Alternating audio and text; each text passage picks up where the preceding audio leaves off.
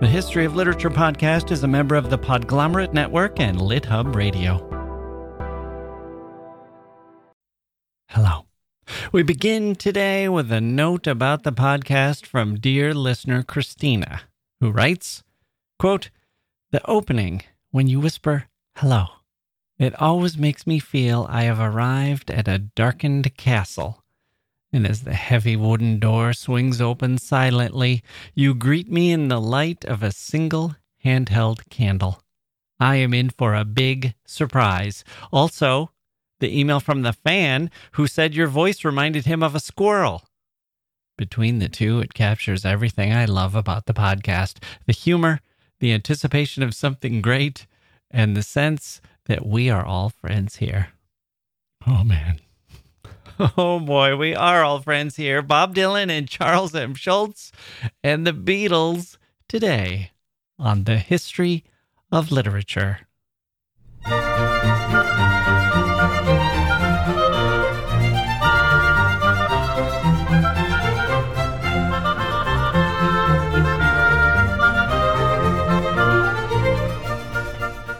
Okay, here we go. Welcome to the podcast. I'm Jack Wilson, and let me confess straight away that this is not the episode I intended to have for you today. I want to talk about the Beatles and the new Get Back documentary, and I found my opening. I found what I want to say, not just a review, not just some aspect of the documentary, not just a gush, and not the same old that everyone else has been saying. It is an amazing thing, this Get Back movie, documentary. What an amazing piece of content. It's a documentary, it's a biopic, it's a curated window into a period of creativity. It's a narrative, it's historical, it's music. It's hard to say what it is exactly. Is it nonfiction? Is it art? Something to see. Anyway, ignore the categories. And I don't need to bother with that. That's the spirit of Bob Dylan we had last time, right? When we read his speech at the banquet, the Nobel banquet, the night before the Nobel Prize ceremony, he was saying, is my music literature, or are my songs literature? Well, thanks for answering that question for me, Nobel Prize committee. I'm glad I didn't spend too much time worrying about the question. I just did what I did, and it all worked out. So, when I thought of this episode, I thought, let's put Bob Dylan up front as the appetizer, and then do the Beatles as the main course. That would be a good music episode and fitting for our week when we talk to Ernest Suarez and Mike Madison on Monday. We'll do that on Thursday. But it turns out that our leftovers from the Bob Dylan episode are the main course. His Nobel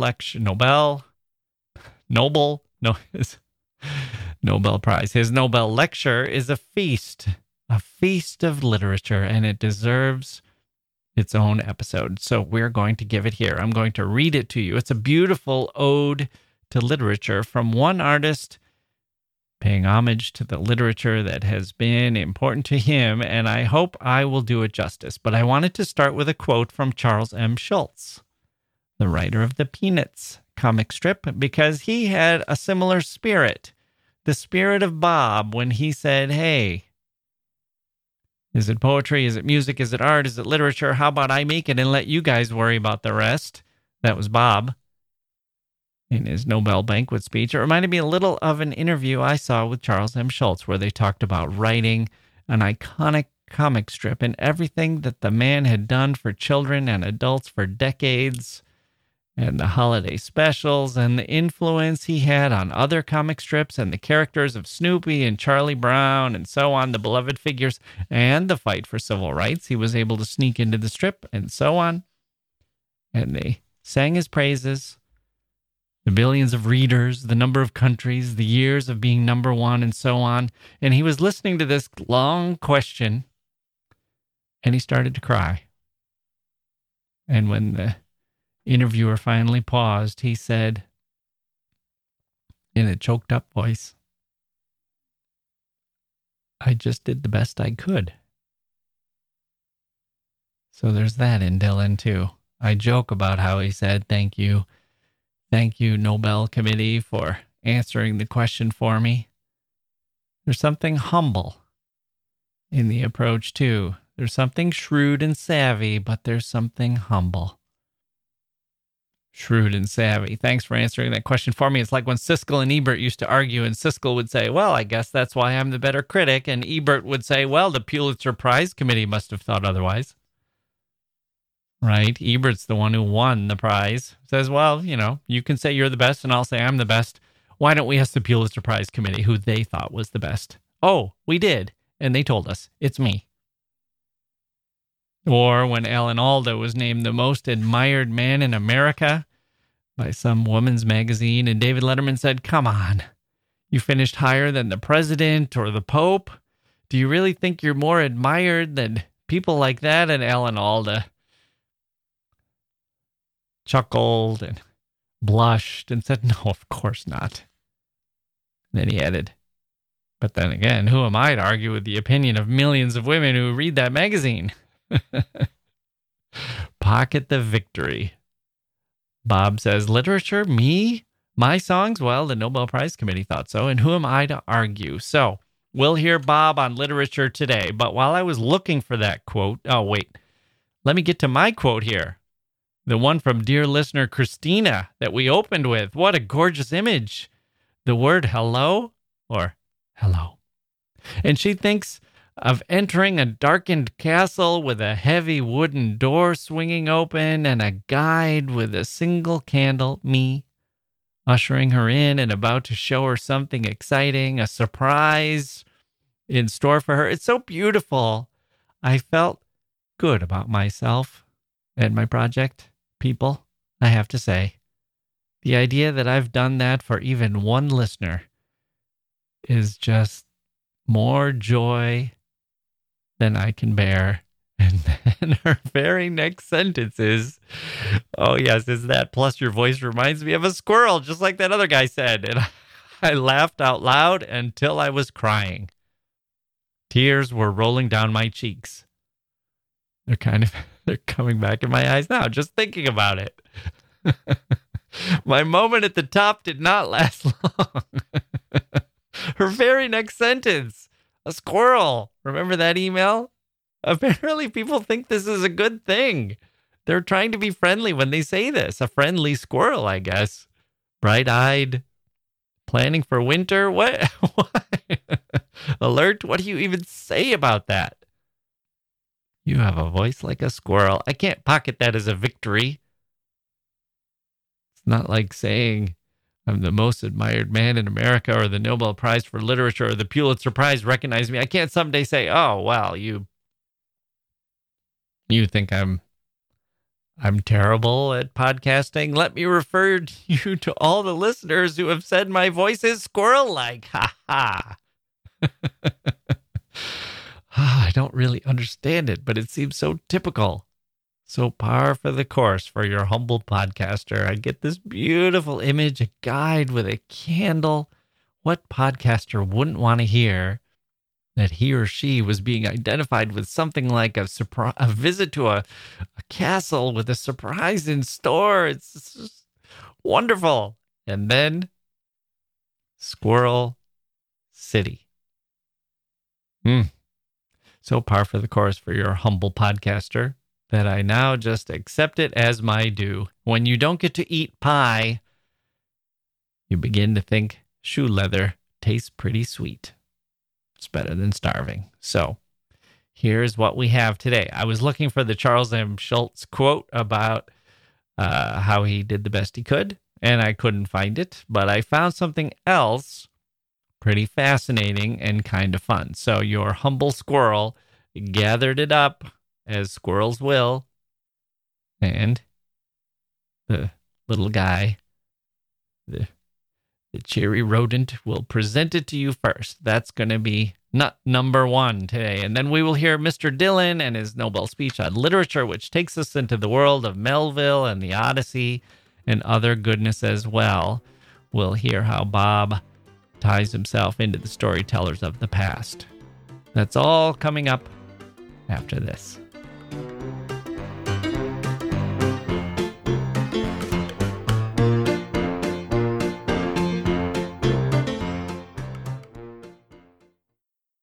Hey grown-ups, the Cat in the Hat Cast is a new podcast from Wondery, perfect for the whole family. Join the Cat in the Hat and your favorite Dr. Seuss characters as they get whisked away on a new adventure every week.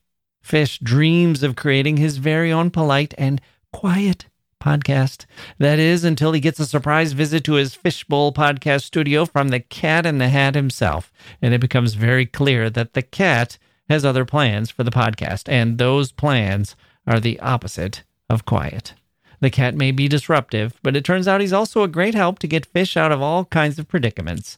Bursting with music, silliness, and rhymes, the Cat in the Hat cast encourages us all to find fun that is funny in every episode. Sing along to new favorite songs, try your luck at Titanic tongue twisters, have some fun with wondrous wordplay, and most importantly, bring your family along for all of the adventures in the Cat in the Hat cast. Follow the Cat in the Hat cast on the Wondery app or wherever you get your podcasts. You can listen to the Cat in the Hat cast ad-free right now by joining Wondery Plus in the Wondery app or Wondery Kids Plus in Apple Podcasts.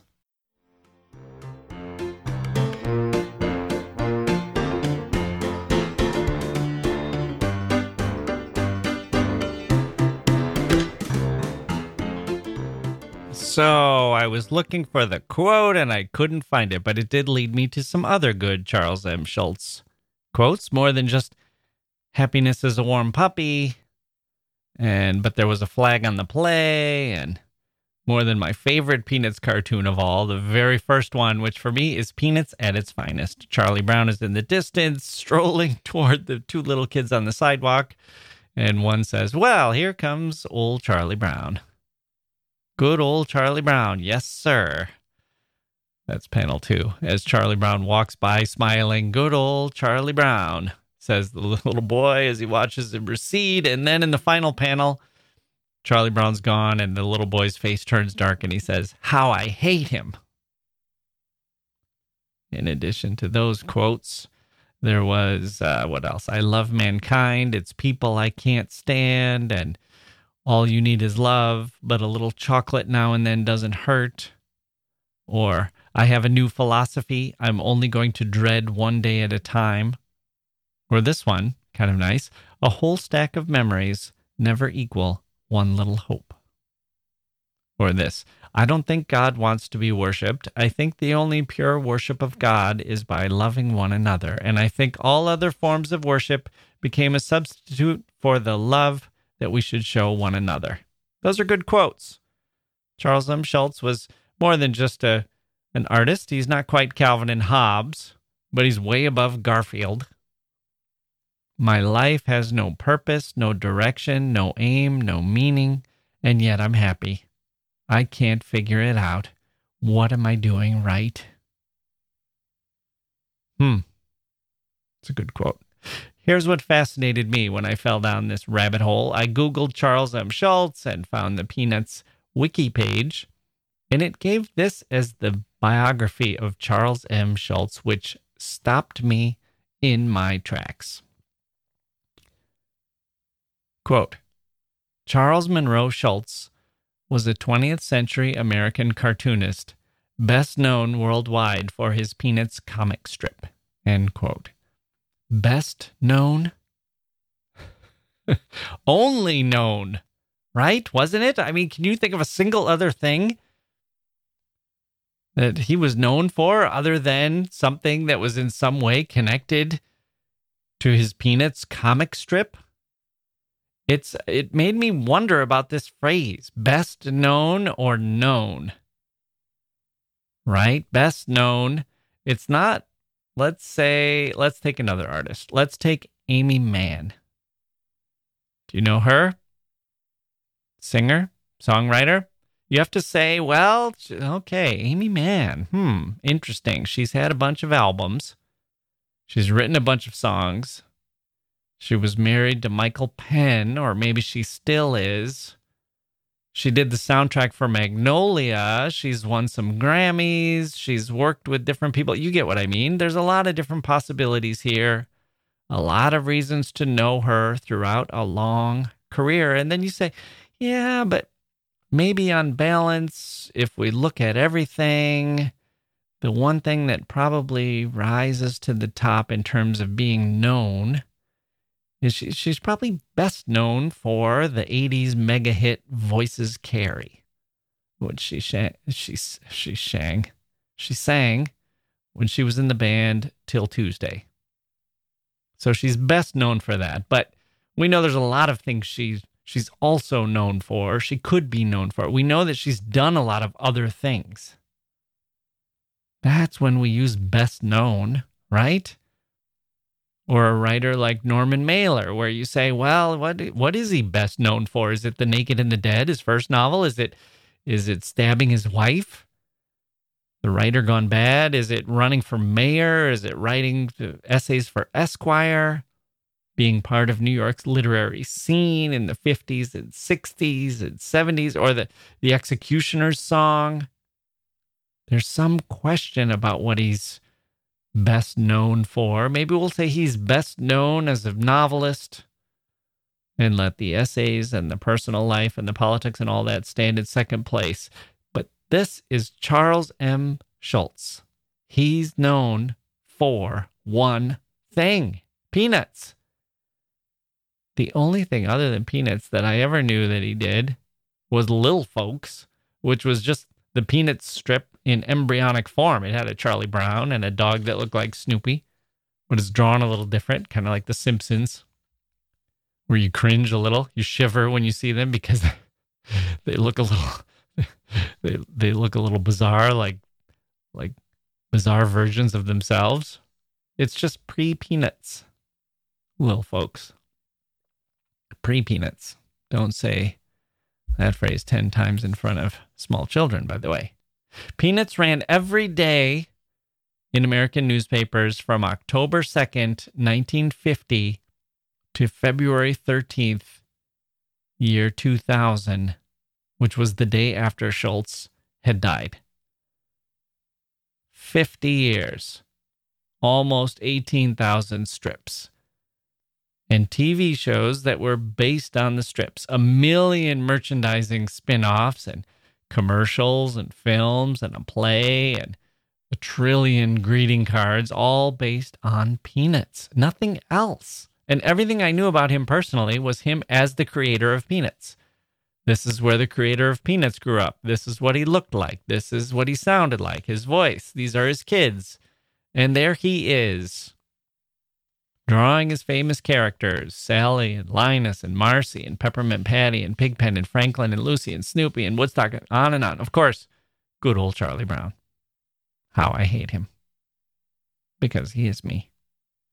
Anyway, it staggered me to think that anyone could think of Charles M. Schulz and not say Charles M. Schulz was the creator of the comic strip Peanuts.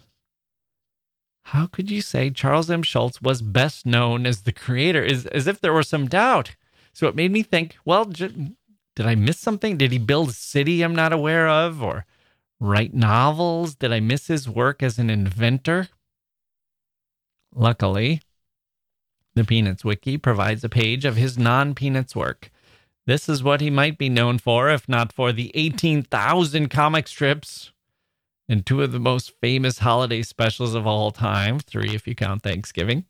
As a teenager, Schulz sent a drawing of his dog Spike to Ripley's Believe It or Not. They printed it on a page that showed Senor A. Ramirez, Tampa champion cigar smoker, who averaged 10 cigars a day for 65 years, smoking them, that is, not making them. Turns out to be 237 cigars that he smoked, which is pretty impressive, I suppose. I suspect he didn't inhale. A little blurb on the page, and Ripley's Believe It or Not says that mercury is a liquid that will not wet anything, and I'm not sure why I wouldn't believe that. I'll take your word for that one, Ripley. There's a drawing of a petrified apple that's 75 years old, owned by Franklin Pierce in Philadelphia, and I'm not sure why Ripley believed that one. What was the proof? How did you know it was 75 years old and not 1 year old? Not sure why Ripley fell for that. Basketball and Franklin Pierce spelling his name with a Y instead of an I. Think you were fooling anybody? Well, he did fool Ripley, I guess. Basketball player Glenn Roberts of Pound, Virginia, said this edition of Ripley's Believe It or Not, scored 1,531 points in 80 games, which not even 20 points a game. So fine, whatever. I guess that was a big deal in 1937. But the whole thing is a little less impressive when you see the description is that he did this for Ian H. College, whatever that is, and the drawing of his uniform says Ian M. Not a photo of Glenn Roberts, but a drawing, and not even an accurate drawing at that. And then on the page, we have a hunting dog that eats pins, tacks, and razor blades. It's owned by C.F. Schulz, presumably C.M. Schultz's father. And there's a drawing of the dog, the hunting dog, with this predilection for eating dangerous metal things, with a little bullet or a little caption that says, drawn by Sparky, in quotes. And Sparky is our man. That's Charles M. Little Folks was originally called Sparky's Little Folks. A star was born. But that's not something that rises to the level of being known for that, does it? He wrote a couple of gags that ran in a strip called Just Keep Laughing, and he wrote 17 cartoons that ran in the Saturday Evening Post, and he wrote Little Folks that ran for a couple of years. But all of this is forgettable, right? It's no way comparable to Peanuts. He also wrote a series of Christian-themed single-panel gag comics called Young Pillars, which I did not know about. That was in the 50s and 60s, and a few books came from it. Still not really getting into anything that would threaten Peanuts for first place here. For a couple of years in the 50s, he worked on a strip on Sundays that was about sports called It's Only a Game. I didn't know about that either, but he quit that because the demands of Peanuts were too great. And that's what I found with Schulz. Everything in his life was about Peanuts. He had found his muse and his medium with those characters. They let him say what he wanted to say, and it let him be who he wanted to be. It was his Johnny Carson's Tonight Show, and his Garrison Keillor's Prairie Home Companion, and his Remembrance of Things Past by Marcel Proust. He didn't have multiple projects, and that just happened to be the one that hit it big. He had one big project, and whenever another impulse cropped up, the big project chopped it down. It was too important to him. I heard a guy talking to Jon Stewart once. I can't remember if it was Louis C.K. or someone like that, and he said, you're not going to leave. You found your niche with this show, The Daily Show. They'll wheel you out of here like Johnny Carson on The Tonight Show, and you'll ride off into the sunset. And Jon Stewart smiled and looked a little ill. Clearly, he didn't want that to be it for him, and he left the show, and he directs movies now and does other things. He probably could have done that show forever, but something in him wasn't satisfied with that. Schulz could have done the strip Peanuts for 10 years or 20 or 30 and then moved on. He had plenty of money. There was no reason to continue. Instead, he wrote it until the end. It was who he was. There's power in that, power in the devotion to creativity. And so, although he's best known for Snoopy and Charlie Brown and Linus and all the rest, and he's best known for sharp and biting humor at the beginning and some softness at the end, maybe he should have reinvented himself. He's best known for some true insight and genuine sentiment at times, and crass commercialism and head-scratching licensing decisions at other times. He's best known for Peanuts. For good or for ill. Maybe I also know him as someone who's best known, not for being best known, but for being only known. Was known for one thing, and all things considered, was one hell of a good thing to be known for. Let's take our last break and listen to Bob Dylan talk about literature. But before we get there, let's remember where we were last time. He won the Nobel Prize for Literature. But was it literature? Were his songs? You can be glib and say, sure, his lyrics are like poetry, but then you get into the problem that if you print them out and read them, he's not a deserving poet. 100 others would finish before him. But if you listen to his music, you can't deny they have a power and an effect that are very much like literature. It's a literary quality to use words to express ideas, to have insights, to share wisdom, to ask questions, even if those words are set to music and benefit from his performance and the production and all of that. It's not for nothing, right? It means something. It's some kind of literature, even if it's not a novel or a play or a short story or a poem. Our guests last time addressed that question and said it's a different category. We'll call it poetic song verse, and it will be broad enough to include the qualities of musicianship and the other features that singer-songwriters use and have available to them. That's the most satisfying answer. It's a hybrid and a middle ground, and it's one that's significant enough to deserve its own way of our talking about it. But what did Bob do before he had the benefit of Mike Madison and Ernest Suarez? He had his predecessors, the bluesmen he sort of tried to include himself among, and the Woody Guthries and other folk singer heroes he had. And he had the Beat Bowitz and Rimbaud and all his other influences on his poetic mind. What came out of his mouth was different. It was set to music, but his brain was attuned to the same frequency as a lot of other people who tried to get at the truth through words and images. So let's hear about his relationship with literature, what he read, what he enjoyed, and why, and what he thinks about it at the other end of his life, the tail end. As he's looking back, we'll hear all that after this.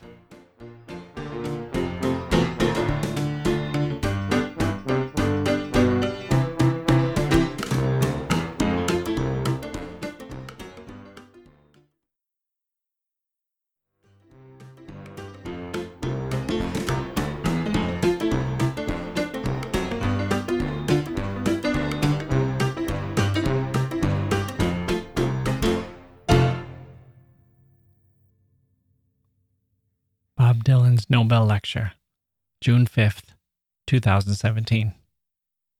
When I first received this Nobel Prize for Literature, I got to wondering exactly how my songs related to literature. I wanted to reflect on it and see where the connection was. I'm going to try to articulate that to you, and most likely it will go in a roundabout way, but I hope what I say will be worthwhile and purposeful. If I was to go back to the dawning of it all, I guess I'd have to start with Buddy Holly. Buddy died when I was about 18 and he was 22. From the moment I first heard him, I felt akin. I felt related, like he was an older brother. I even thought I resembled him. Buddy played the music that I loved, the music I grew up on, country western, rock and roll, and rhythm and blues. 3 separate strands of music that he intertwined and infused into one genre, one brand. And Buddy wrote songs that had beautiful melodies and imaginative verses. And he sang great, sang in more than a few voices. He was the archetype, everything I wasn't and wanted to be. I saw him only but once, and that was a few days before he was gone. I had to travel 100 miles to get to see him play, and I wasn't disappointed. He was powerful and electrifying and had a commanding presence. I was only 6 feet away. He was mesmerizing.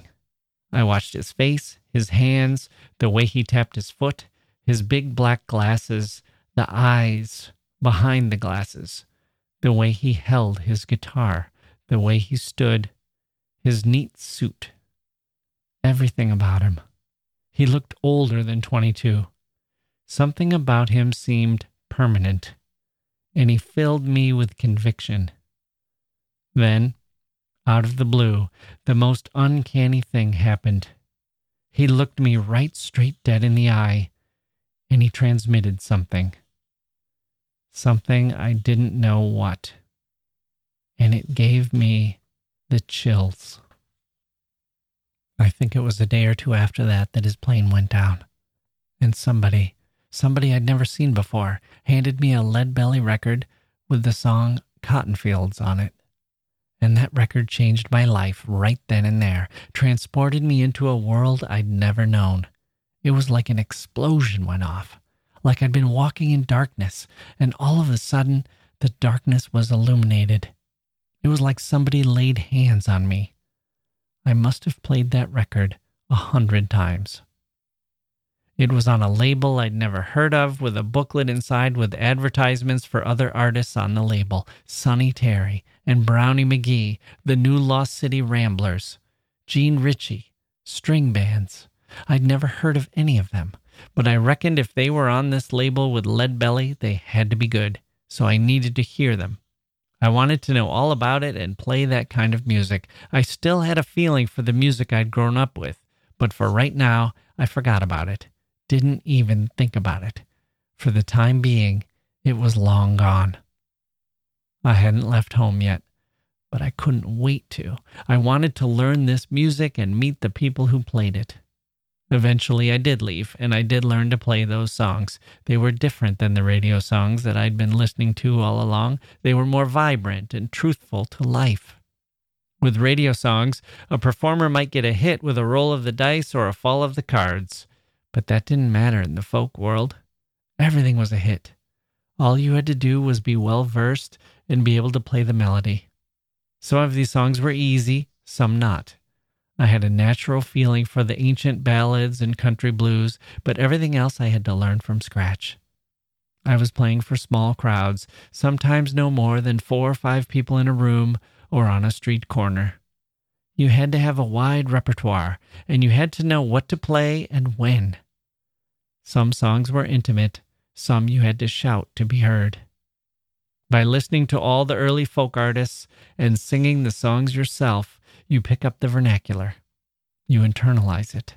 You sing it in the ragtime blues, work songs, Georgia sea shanties, Appalachian ballads, and cowboy songs.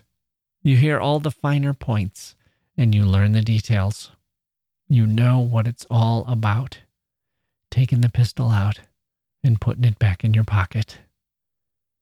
Whipping your way through traffic, talking in the dark. You know that Stagger Lee was a bad man and that Frankie was a good girl. You know that Washington is a bourgeois town. And you've heard the deep-pitched voice of John the Revelator, and you saw the Titanic sink in a boggy creek. And your pals with the wild Irish rover and the wild colonial boy. You heard the muffled drums and the fifes that played lowly. You've seen the lusty Lord Donald stick a knife in his wife, and a lot of your comrades have been wrapped in white linen. I had all the vernacular down. I knew the rhetoric. None of it went over my head. The devices, the techniques, the secrets, the mysteries. And I knew all the deserted roads that it traveled on, too. I could make it all connect and move with the current of the day. When I started writing my own songs, the folk lingo was the only vocabulary that I knew, and I used it. But I had something else as well. I had principles and sensibilities and an informed view of the world, and I had had that for a while. Learned it all in grammar school. Don Quixote, Ivanhoe, Robinson Crusoe, Gulliver's Travels, Tale of Two Cities, all the rest.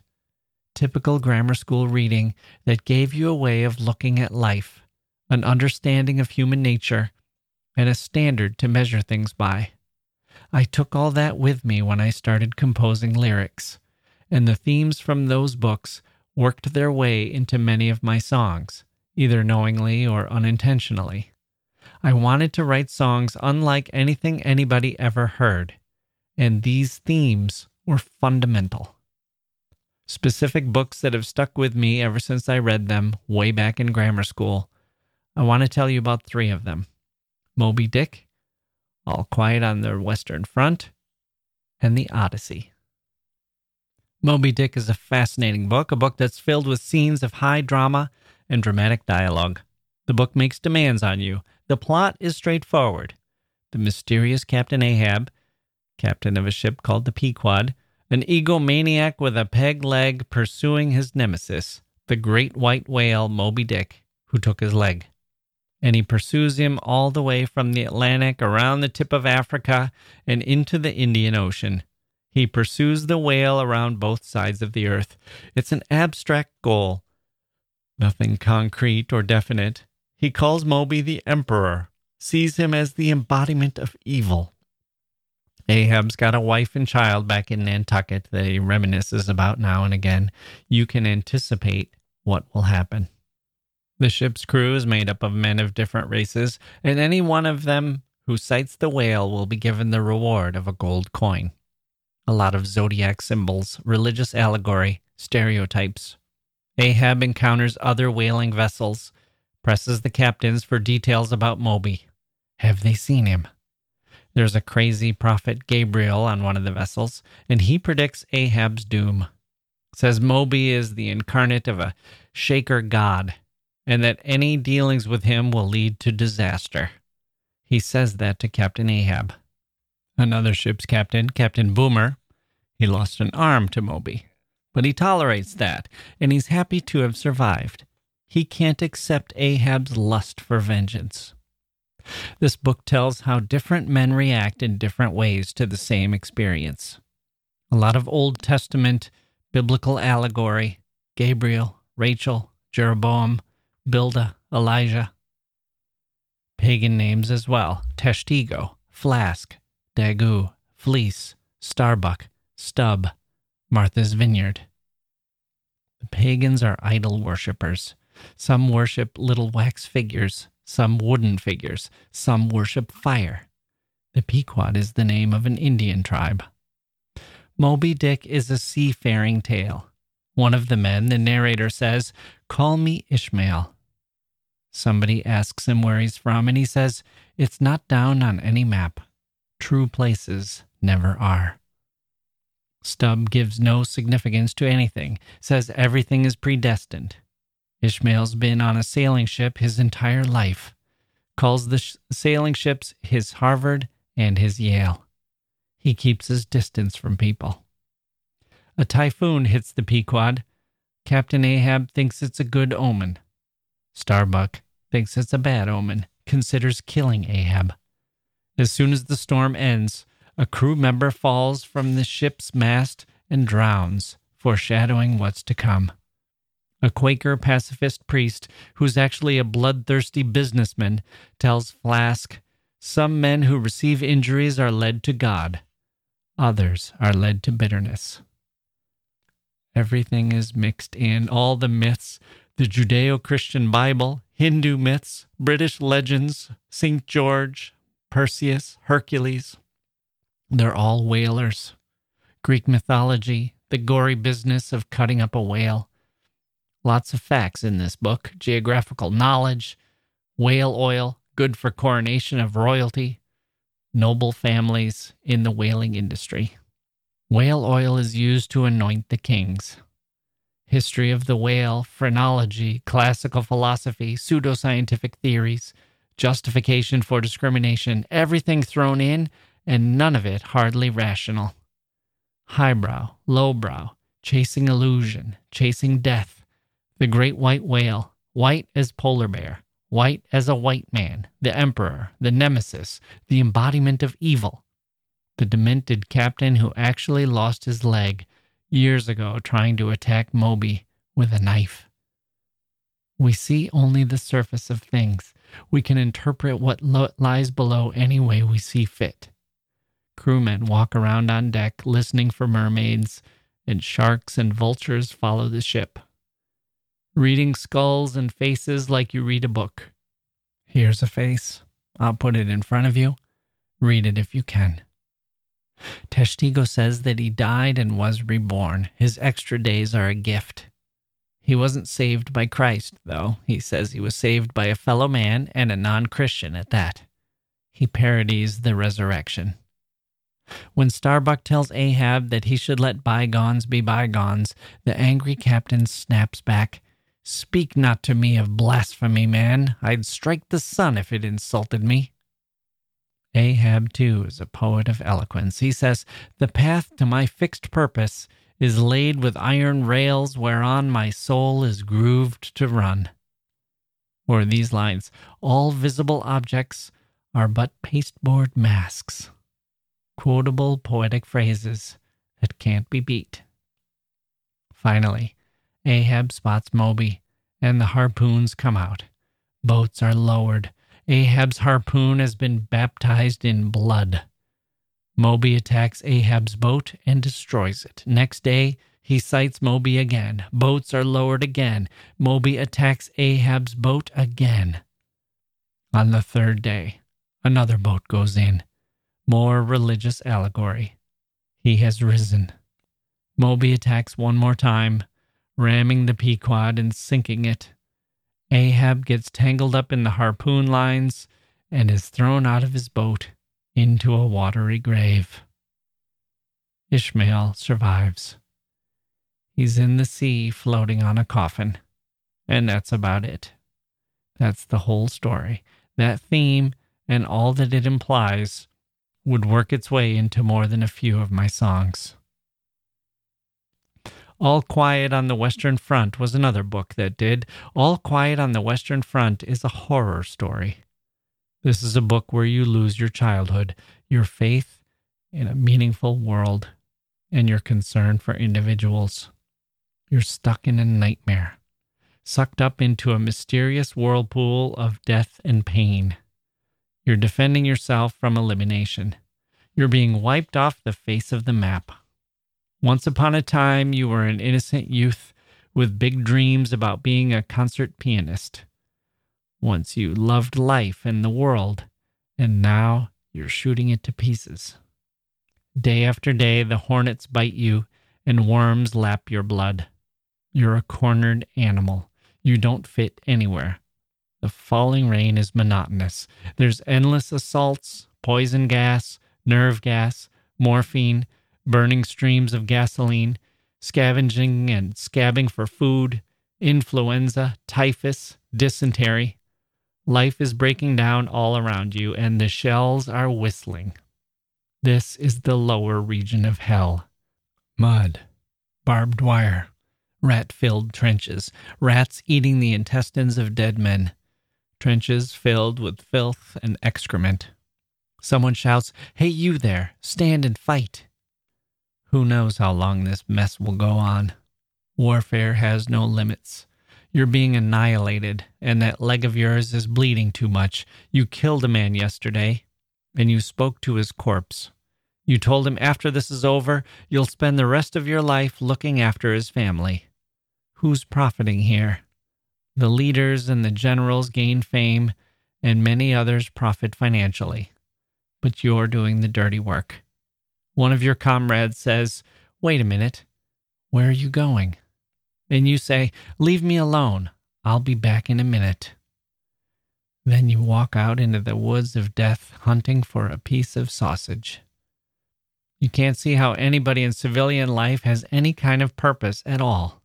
All their worries, all their desires, you can't comprehend it. More machine guns rattle, more parts of bodies hanging from wires, more pieces of arms and legs and skulls where butterflies perch on teeth. More hideous wounds, pus coming out of every pore, lung wounds, wounds too big for the body, gas-blowing cadavers, and dead bodies making retching noises. Death is everywhere. Nothing else is possible. Someone will kill you and use your dead body for target practice. Boots, too. They're your prized possession. But soon they'll be on somebody else's feet. There's froggies coming through the trees, merciless bastards. Your shells are running out. It's not fair to come at us again so soon, you say. One of your companions is laying in the dirt, and you want to take him to the field hospital. Someone else says you might save yourself a trip. What do you mean? Turn him over. You'll see what I mean. You wait to hear the news. You don't understand why the war isn't over. The army is so strapped for replacement troops that they're drafting young boys who are of little military use, but they're drafting them anyway because they're running out of men. Sickness and humiliation have broken your heart. You were betrayed by your parents, your schoolmasters, your ministers, and even your own government. The general with the slowly smoked cigar betrayed you too, turned you into a thug and a murderer. If you could, you'd put a bullet in his face. The commander as well. You fantasized that if you had the money, you'd put up a reward for any man who would take his life by any means necessary. And if he should lose his life by doing that, then let the money go to his heirs. The colonel, too, with his caviar and his coffee. He's another one. Spends all his time in the officer's brothel. You'd like to see him stoned dead, too. More Tommies and Johnnies with their whack for me, daddy-o, and their whiskey in the jars. You kill 20 of them, and 20 more will spring up in their place. It just stinks in your nostrils. You've come to despise that older generation that sent you out into this madness, into this torture chamber. All around you, your comrades are dying. Dying from abdominal wounds, double amputations, shattered hip bones, and you think, I'm only 20 years old, but I'm capable of killing anybody. Even my father, if he came at me. Yesterday you tried to save a wounded messenger dog, and somebody shouted, "Don't be a fool." One froggy is laying gurgling at your feet. You stuck him with a dagger in his stomach, but the man still lives. You know you should finish the job, but you can't. You're on the real Iron Cross, and a Roman soldier's putting a sponge of vinegar to your lips. Months pass by. You go home on leave. You can't communicate with your father. He said you'd be a coward if you don't enlist. Your mother, too, on your way back out the door, she says, you be careful of those French girls now. More madness. You fight for a week or a month, and you gain 10 yards. And then the next month, it gets taken back. All that culture from 1,000 years ago, that philosophy, that wisdom, Plato, Aristotle, Socrates, what happened to it? It should have prevented this. Your thoughts turn homeward, and once again you're a schoolboy walking through the tall poplar trees. It's a pleasant memory. More bombs dropping on you from blimps. You got to get it together now. You can't even look at anybody for fear of some miscalculable thing that might happen. The common grave. There are no other possibilities. Then you notice the cherry blossoms, and you see that nature is unaffected by all this. Poplar trees, the red butterflies, the fragile beauty of flowers, the sun. You see how nature is indifferent to it all the violence and suffering of all mankind. Nature doesn't even notice it. You're so alone. Then a piece of shrapnel hits the side of your head, and you're dead. You've been ruled out, crossed out. You've been exterminated. I put this book down and closed it up. I never wanted to read another war novel again, and I never did. Charlie Poole from North Carolina had a song that connected to all this. It's called You Ain't Talking to Me, and the lyrics go like this. I saw a sign in a window walking uptown one day. Join the army, see the world, is what it had to say. You'll see exciting places with a jolly crew. You'll meet interesting people and learn to kill them too. Oh, you ain't talking to me. You ain't talking to me. I may be crazy and all that, but I got good sense, you see.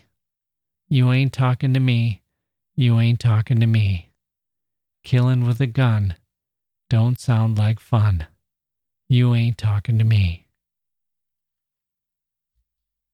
The Odyssey is a great book whose themes have worked its way into the ballads of a lot of my songwriters. Homeward Bound, Green, Green Grass of Home, Home on the Range, and my songs as well. The Odyssey is a strange, adventurous tale of a grown man trying to get home after fighting in a war. He's on that long journey home, and it's filled with traps and pitfalls. He's cursed to wander. He's always getting carried out to sea, always having close calls. Huge chunks of boulders rock his boat. He angers people he shouldn't. There's troublemakers in his crew. Treachery. His men are turned into pigs and then are turned back into younger, more handsome men. He's always trying to rescue somebody. He's a traveling man, but he's making a lot of stops. He's stranded on a desert island. He finds deserted caves, and he hides in them. He meets giants that say, "I'll eat you last." And he escapes from giants. He's trying to get back home, but he's tossed and turned by the winds. Restless winds, chilly winds, unfriendly winds. He travels far, and then he gets blown back. He's always being warned of things to come, touching things he's told not to. There's two roads to take, and they're both bad, both hazardous. On one you could drown, and on the other you could starve. He goes into the narrow straits with foaming whirlpools that swallow him, meets six-headed monsters with sharp fangs. Thunderbolts strike at him. Overhanging branches that he makes a leap to reach for to save himself from a raging river. Goddesses and gods protect him, but some others want to kill him. He changes identities. He's exhausted. He falls asleep, and he's woken up by the sound of laughter. He tells his story to strangers. He's been gone 20 years. He was carried off somewhere and left there. Drugs have been dropped into his wine. It's been a hard road to travel.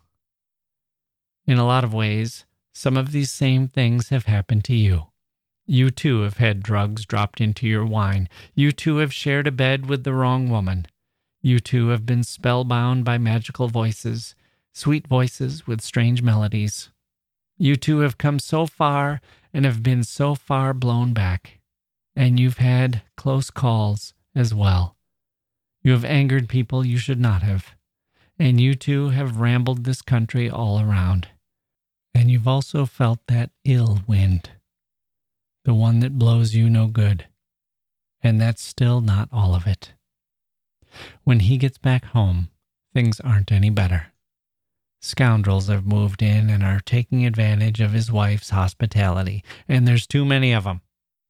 And though he's greater than them all and the best at everything, best carpenter, best hunter, best expert on animals, best seaman, his courage won't save him, but his trickery will. All these stragglers will have to pay for desecrating his palace. He'll disguise himself as a filthy beggar, and a lowly servant kicks him down the steps with arrogance and stupidity. The servant's arrogance revolts him, but he controls his anger.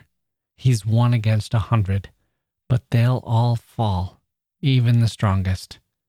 He was nobody, and when it's all said and done, when he's home at last, he sits with his wife, and he tells her the stories. So what does it all mean? Myself and a lot of other songwriters have been influenced by these very same themes, and they can mean a lot of different things. If a song moves you, that's all that's important. I don't have to know what a song means. I've written all kinds of things into my songs, and I'm not going to worry about it, what it all means. When Melville put all his Old Testament, biblical references, scientific theories, Protestant doctrines, and all that knowledge of the sea and sailing ships and whales into one story, I don't think he would have worried about it either, what it all means. John Donne, as well, the poet-priest who lived in the time of Shakespeare, wrote these words: "The cestos and abydos of her breasts, not of two lovers, but two loves, the nests." I don't know what it means either, but it sounds good. And you want your songs to sound good. When Odysseus in the Odyssey visits the famed warrior Achilles in the underworld, Achilles, who traded a long life full of peace and contentment for a short one full of honor and glory, tells Odysseus it was all a mistake. I just died, that's all. There was no honor, no immortality, and that if he could, he would choose to go back and be a lowly slave to a tenant farmer on earth, rather than be what he is, a king in the land of the dead. That whatever his struggles of life were, they were preferable to being here in this dead place. That's what songs are too. Our songs are alive in the land of the living. But songs are unlike literature. They're meant to be sung, not read. The words in Shakespeare's plays were meant to be acted on the stage, just as lyrics in songs are meant to be sung, not read on a page. And I hope some of you get the chance to listen to these lyrics the way they were intended to be heard, in concert or on record or however people are listening to songs these days. I return once again to Homer, who says, "Sing in me, O Muse, and through me tell the story."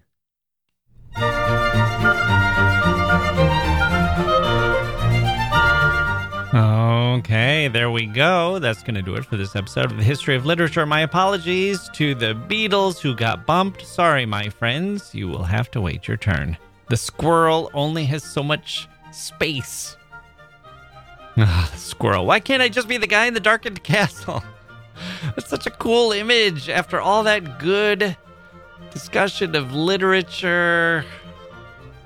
Bob Dylan. Who knew? Who knew he was such a reader and how important those books were to him? Wasn't that great? Nobody called him a squirrel. Well, oh well, I guess I shouldn't complain. It was intended with kindness, and I will take it as such. We can't all be George Clooney. The world needs international, humanitarian, good-looking movie stars. And it needs a few chipper rodents, too, I suppose. Well, okay, we've got some good shows coming up, so please do subscribe to the podcast or follow or whatever it is they're asking you to do these days. Come back to make sure you don't miss anything. We'll have Evelyn Waugh and Robert Hayden and some more Oscar Wilde and a look at dragons, zombies, and hell. Sylvia Plath, Langston Hughes, and Oedipus, and Sigmund Freud. They are all on our list for December and January, maybe a few spilling into February. But for Christmas, we have a special guest and a look at the nativity story as you've never heard it before. And we're going to have some Rilke. All good, people. It is all good. And we'll get to the Beatles and we'll get to Yeats. Some of Yeats's greats. How about that? Maybe a new... the Beatles. Maybe a new theory for the Beatles, or maybe, hopefully, a new approach. One you haven't heard a million times, even if you're a junkie like me. Okay, I'm Jack Wilson. Thank you for listening, and we'll see you next time.